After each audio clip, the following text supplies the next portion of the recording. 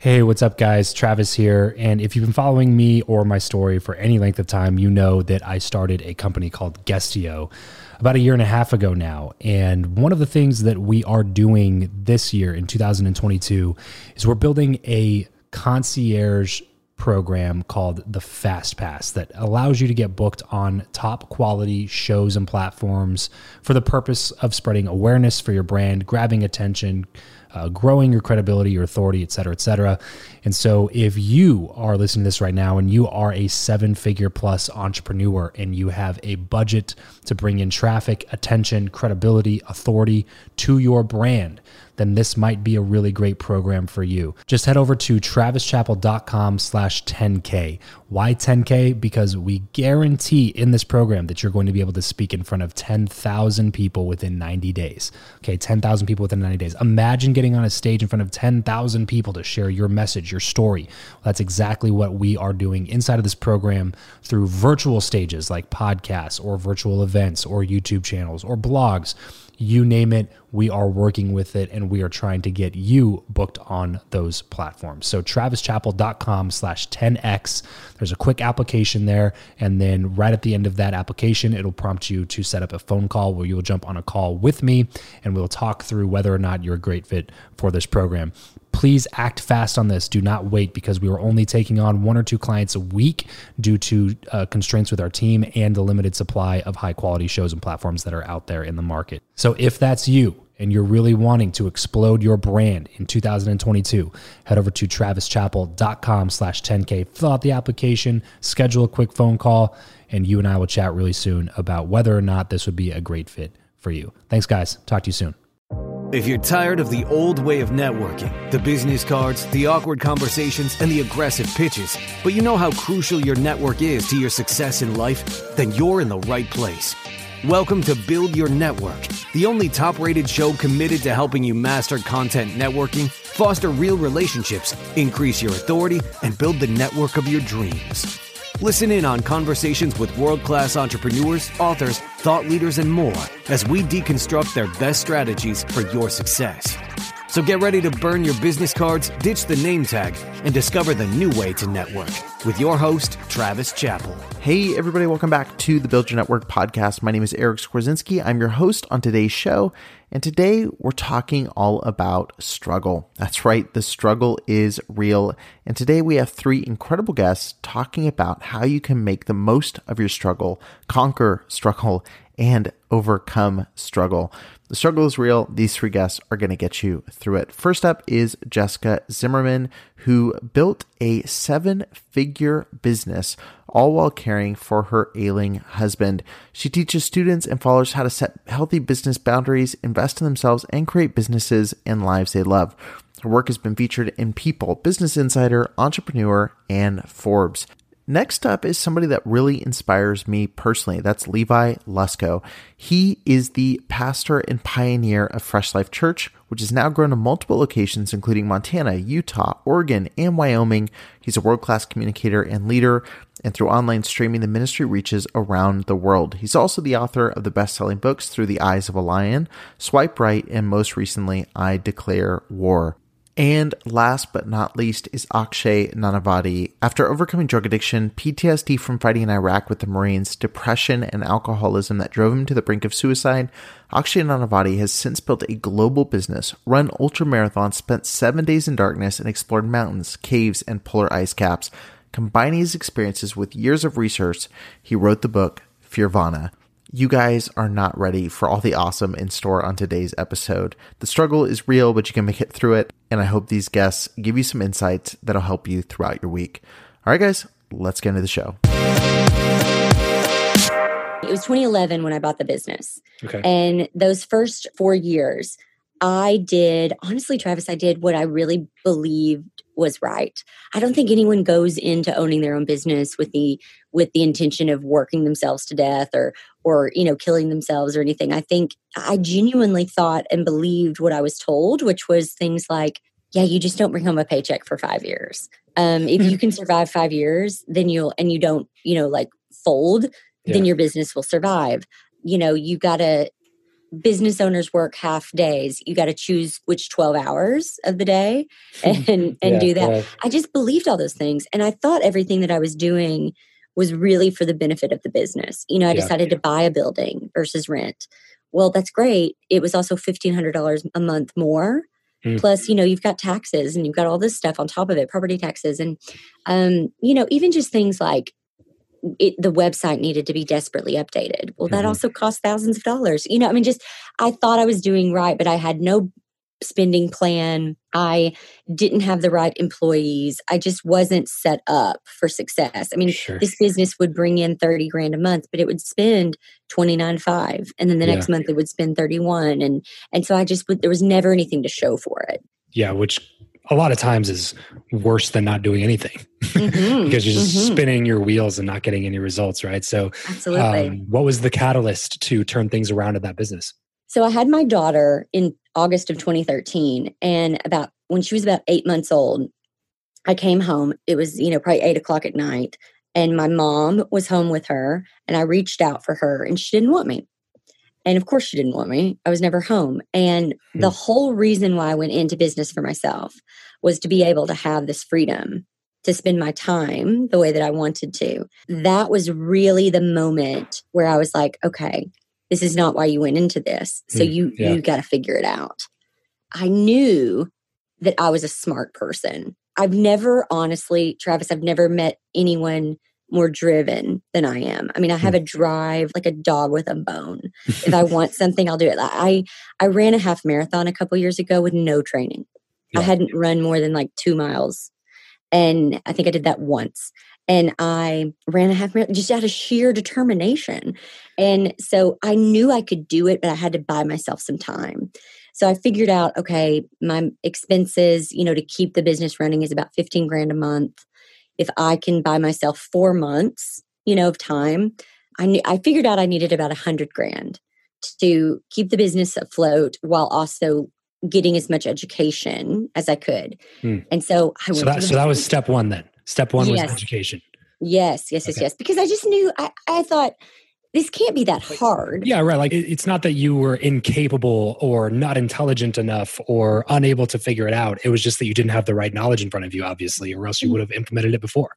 When you know better, you do better. Yeah, and I just didn't know better. I was doing the best that I knew how to do, but I just knew that there were better ways. Yeah. And so I went to the bank and my numbers were, abysmal, but I asked for $100,000 loan. And I remember, oh gosh, like it was yesterday, the loan officer, who I still use today, he just looked at me. He looked at my numbers. He looked at me. He looked at my numbers and he said, I don't know why, but I believe you when you say you're going to turn this around. Like there's no reason why I should give you this loan. And I was like, I know. But I guess I just was good at selling it, I guess. But he gave me that loan. And so when he did that, I remember I stood up and I shook his hand and I said, when I make it and I continue to invest, I will only use you. And I have only used him. I am loyal to the core. Awesome. So I got that loan and I just did all the education I could. I went to workshops. I hired mentors and consultants. I remember just sitting with my CPA, learning how to, learning what a budget was, a spending plan, learning how to properly price things. Yeah. What I was pricing, because I was doing floral design and fresh flowers. You've got to you need to be at 40% cost, or less. And I was at like 70. Wow. And so just things like that, I just didn't know because I was in the phase that's Instagram had started and it was like, well, my name's on it and it needs to be pretty. And it's like, no, that really doesn't matter. This is about, you know what I mean? I needed someone really logical to come in and say, no, this is what you need. I read books because I had time. I'd bought myself some time. So I read books about successful people and just kind of anything I could get my hands on. And I turned it around pretty quickly. Nothing was rocket science. It was actually really simple stuff. Let me give you one example of so in the state of Arkansas, when you have a wedding, let's say the wedding isn't until November, but you start working with that couple in January. And they pay you every month, January, February, March, April. They'll pay you, let's just say a couple $1,000s. The taxes for that wedding aren't taken out until after the wedding is finished. So interesting. they're not going to be taken out until December. I didn't know this. So all that money that they paid me January through November, I'd spent it. You know what I mean? And so then December comes around and they ask for that tax money. And I'm like, oh, you know? So just even the simplest of things of getting a reserve account, like having your main account and your reserve account, to where every time that tax money comes in, you just put it to the side because it's not yours. You don't need to see it. It's not mine. Yep, exactly. The simplest I can't spend Uncle Sam's money. He doesn't like it. Exactly. It was just, everything was actually really simple. It was what I like to call the foundation of business. It was just building the foundation. Once you have a good foundation, you can grow that thing as tall as you want to grow it. So talk to me then about along this path, along this timeline here, where did your husband start having some health issues that made you really like get introspective and start owning those parts of your business? So a year, about 15 months after my daughter was born, I find out I'm pregnant with twins. Now, let me just say that there was no fertility drugs involved. Twins do not run in our family. I was shocked. I was not happy. Yeah. I was scared out of my mind. I knew how hard one baby was. I could not imagine two. In addition to the one that you already had. In addition to the one I already had. Exactly. And I mean, she was 15 months old. You know, she was not even 2 years old when they were born. Wow. People like to ask me, they're like, was she so much help? You know, when the boys were born, I was like, she wasn't even 2. Like, no. Right. She just learned how to walk. Yeah. Yeah. I mean, like, she couldn't do much. Yeah. Yeah. And so I had them. My husband was a financial advisor. He worked off of commission and he was fully supporting us. I was still at a point where I was putting, you know, all the money kind of back into the business. Mm-hmm. And so I believe what happened is he, you know, kind of was internalizing that stress of like, oh crap, we've now doubled in size, this family. And Jess isn't bringing home money. And now we've got, I mean, it was just the expenses of 3 kids all of a sudden is a little crazy. And he got really ill. And I basically knew that, I mean, he was in and out of the hospital just constantly. And I thought, there's no way he's going to keep his job. There's no way. I mean, as a business person, it's nothing personal. It's just, if you can't do your job, they can't pay you, you know?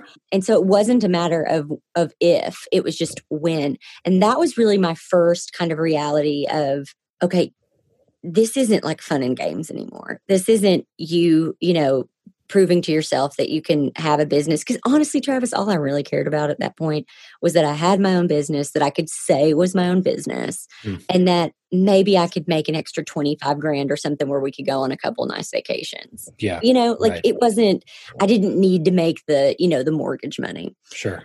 But now all of a sudden I was like, oh crap, like he's going to lose his job and this is actually now up to me.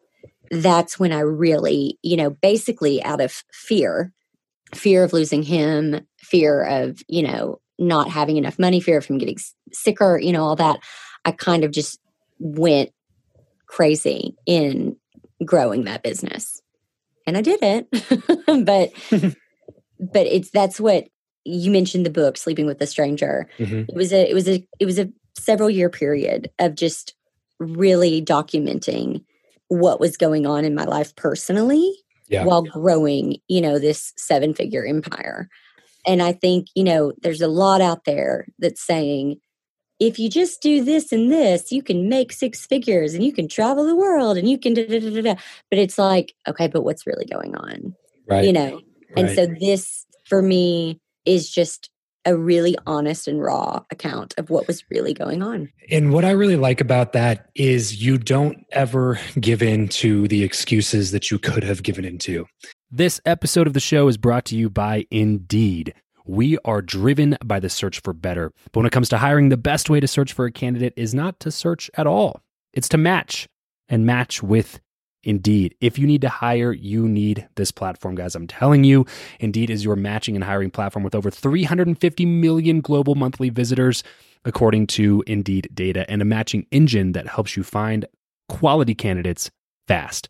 Ditch the busy work and use Indeed for scheduling, screening, and messaging candidates so you can connect with those people even faster. And it doesn't just help you hire faster.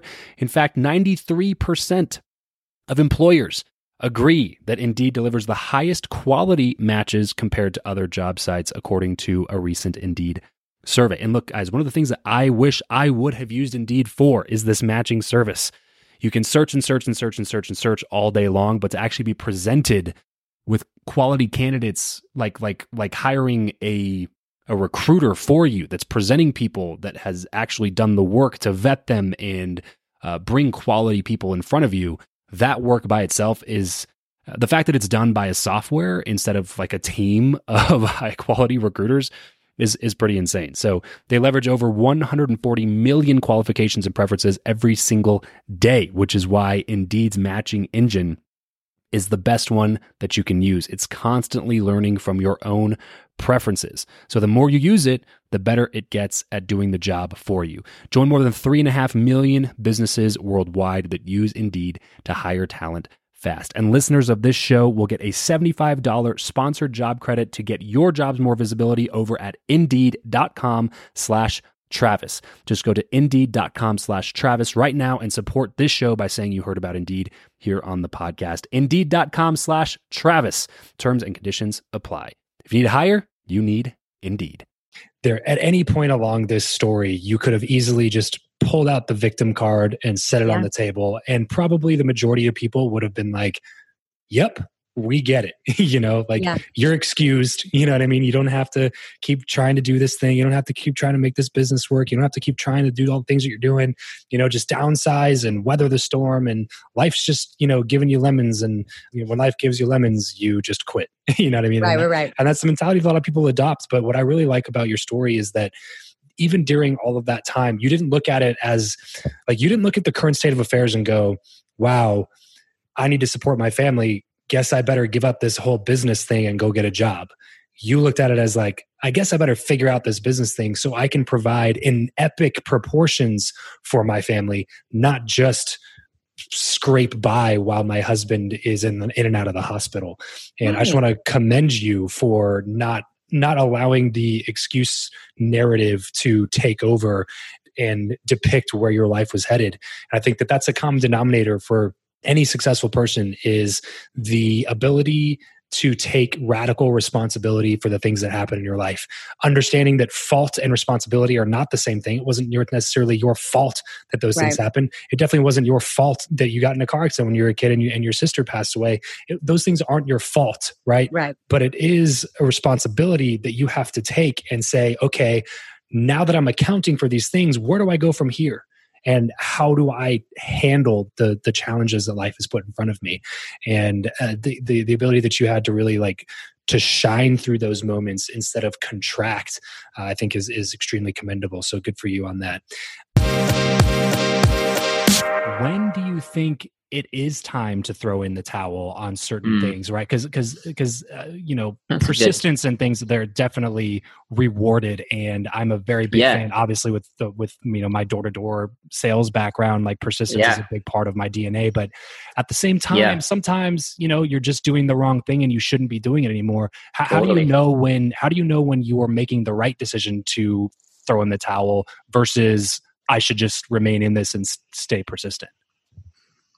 Yeah, no, it's a fantastic question. I think a big part of it is constantly getting the feedback, the external and the internal feedback, analyzing that feedback. So it's not just because a big part of it, sometimes what happens is we're running around like a chicken with his head cut off, just, blindly inactivity versus purposeful action, and exercising the feedback based on constantly getting the awareness, the intel on the situation. So I'll give you a very concrete example. I was mountaineering in Nepal. This was the second time I had been in the Himalayas.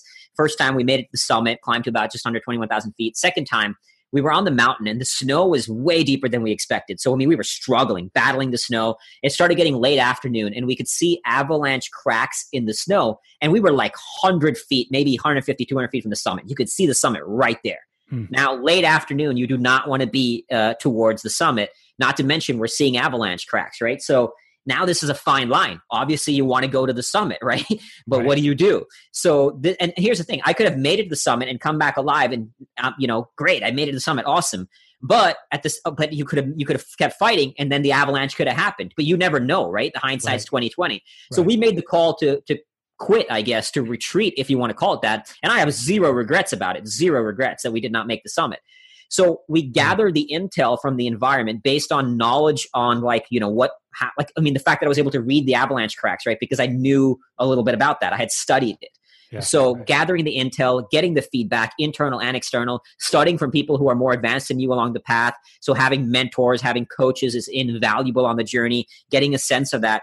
And then, it's a fine line. It's like, you see this on, again, coming back to the mountaineering analogy, you see this on Everest all the time. It's like, that summit is right there. Do I keep going? And if you do, and you make it back, you're a hero. But if you do, and then the other on the flip side, you don't make it back. Right. Exactly. Yeah. So I just say gathering that feedback and a relentless practice of self-awareness. So when you're taking action, come back and reflect on that action. It's not just like blind, purposeful action, right? Action, awareness, looking to reflect, and then you got to make a call. There's no sort of right answer. You know what I mean? Yeah. It's a individual path. Yeah, sure. And I think one big thing too, one big caveat is that you have to be okay with the result, whatever the decision that you make.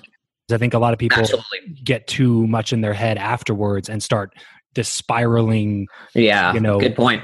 State of regret. Like you could have a totally different attitude about what you just said. You could be like, hey, I regret it so much. I wish we would have just gone to the peak. I wish we would have just gone the extra 200 feet. I wish we wouldn't have retreated when we did. I wish, you can beat yourself up for the decision you made, but in reality, you just have to look at it and know that like, hey, I made the best decision with the information that I had at the time. And if put in the same position again, I would probably make the same decision again. And sometimes you just have to be okay with it, and be okay with sometimes maybe it was a wrong decision, and I'm not saying that in your case, it was, I would have done the same thing that you did, but I'm saying that no, I feel you. In general, like you have to be okay with the fact that, hey, sometimes I'm going to make the wrong decision, but that's all part of the journey. If I could make the right decision every time, that would be great, but it's not realistic. It's not going to happen. Expecting that of yourself is only going to make you disappointed in yourself more often and not happy. Absolutely, man. Great point. And then just take the lessons and move on, right? Like, it's that mountain is not the first time I've failed at something. You know what I mean? Right. So, and it won't be the last. Yeah. I wasn't waiting for big opportunity. I wasn't waiting for glamorous assignments. If they said, hey, we need you to go to this retirement home and give a Bible study to 17, people who are not even coherent to pay attention, I was like, cool, I'm going to work my butt off and study and put the best message I can together. And if I was preaching to 120 junior hires, man, I studied just like I do today to preach to, 30,000 people. It's like, it's not like I was waiting for some big spotlight to start getting after it. I think that's really something, and in every business people miss, is like, if you're waiting until like you're at the Super Bowl to actually throw a real good pass, that's never going to happen, because it's got to start in the small, got to start in the secret. It's that hustle and grind and spirit. It has to get developed in those small places. Yeah, right. Man, could not agree with that more. Especially from the standpoint of anybody that's trying to create content, which I know a lot of listeners of this show are in that boat. Anybody that's trying to spread a message to large amount of people, you got to be willing to put in the work when nobody's listening, when nobody's paying attention, to do what Levi just talked about, and to speak to the group of 7 people as if it's a group of 30,000 people, and put that much work, put that much time and energy and effort into making that message that good as well. Because if you don't take those opportunities seriously, then you'll never earn the ability to have the other opportunities presented to you, which is exactly the reason to give it your best from the very beginning, and to put in the reps. And honestly, I think it's a time of life that you should be thankful for if you can figure out how to reframe your mind to be more like, that's going to be awesome one day when it is 30,000 people. But I'm super thankful for these opportunities right now. And I'm sure that's how you looked at it too, Levi. But I think that it's a time to be thankful for and grateful for, because you're lucky that you don't have 3000 people listening to you, because you're probably not that good when you start. You know what I mean? Like you got to get some chops. Doubt about that. Yeah. You need those reps. And right. I read about how Kobe practiced, and it's like, there was no one working harder than him. There was no one grinding more than him. There was no one who was in the gym earlier, out later, and it's that work ethic, and that's the success. It's what's that classic Michael Jordan quote. It's what's done in empty gyms that fills up, stadiums one day. And I think that the Bible puts it this way: don't despise the days of small things. And not only are you missing the chance to develop your gift, but you're also missing the chance to develop your character. And I think that's really important because there's pressure that comes with success. Show me someone who's been handed massive amounts of money, influence, fame. It's easy to become the anecdotal tale of the guy with wax wings who flew too close to the sun. And I think for me, I think fondly back to those days as a youth pastor, as an intern pastor. I barely made enough money to make ends meet, lived in a studio apartment, slept on a twin mattress in the ground, barely turned the heat on in the winter because I didn't want the heating bill to get big. But it's some of the best memories, preaching my guts out. Literally used to throw up before I spoke every single time, every night before. I would be nervous, sweating, but it was a sense of call. It was doing what God put me on this earth to do. And, if you just are handed everything one day, it'll destroy you if you don't have the weight of character and integrity you've built up over time to support that kind of intensity. Yeah, no, I totally agree with you. So let's move into that next stage then for you. So you were doing this internship, which by the way, this is total aside and probably doesn't apply to a lot of people listening, but I totally agree with the path that you ended up going down, and that, that the pastor of that church that brought you in, I think he was very wise for advising you in that way. I went to 4 years of Bible college, and by the time I was done with it, I was like, I feel like this would have been way better if I just would have worked for a guy and learned from him.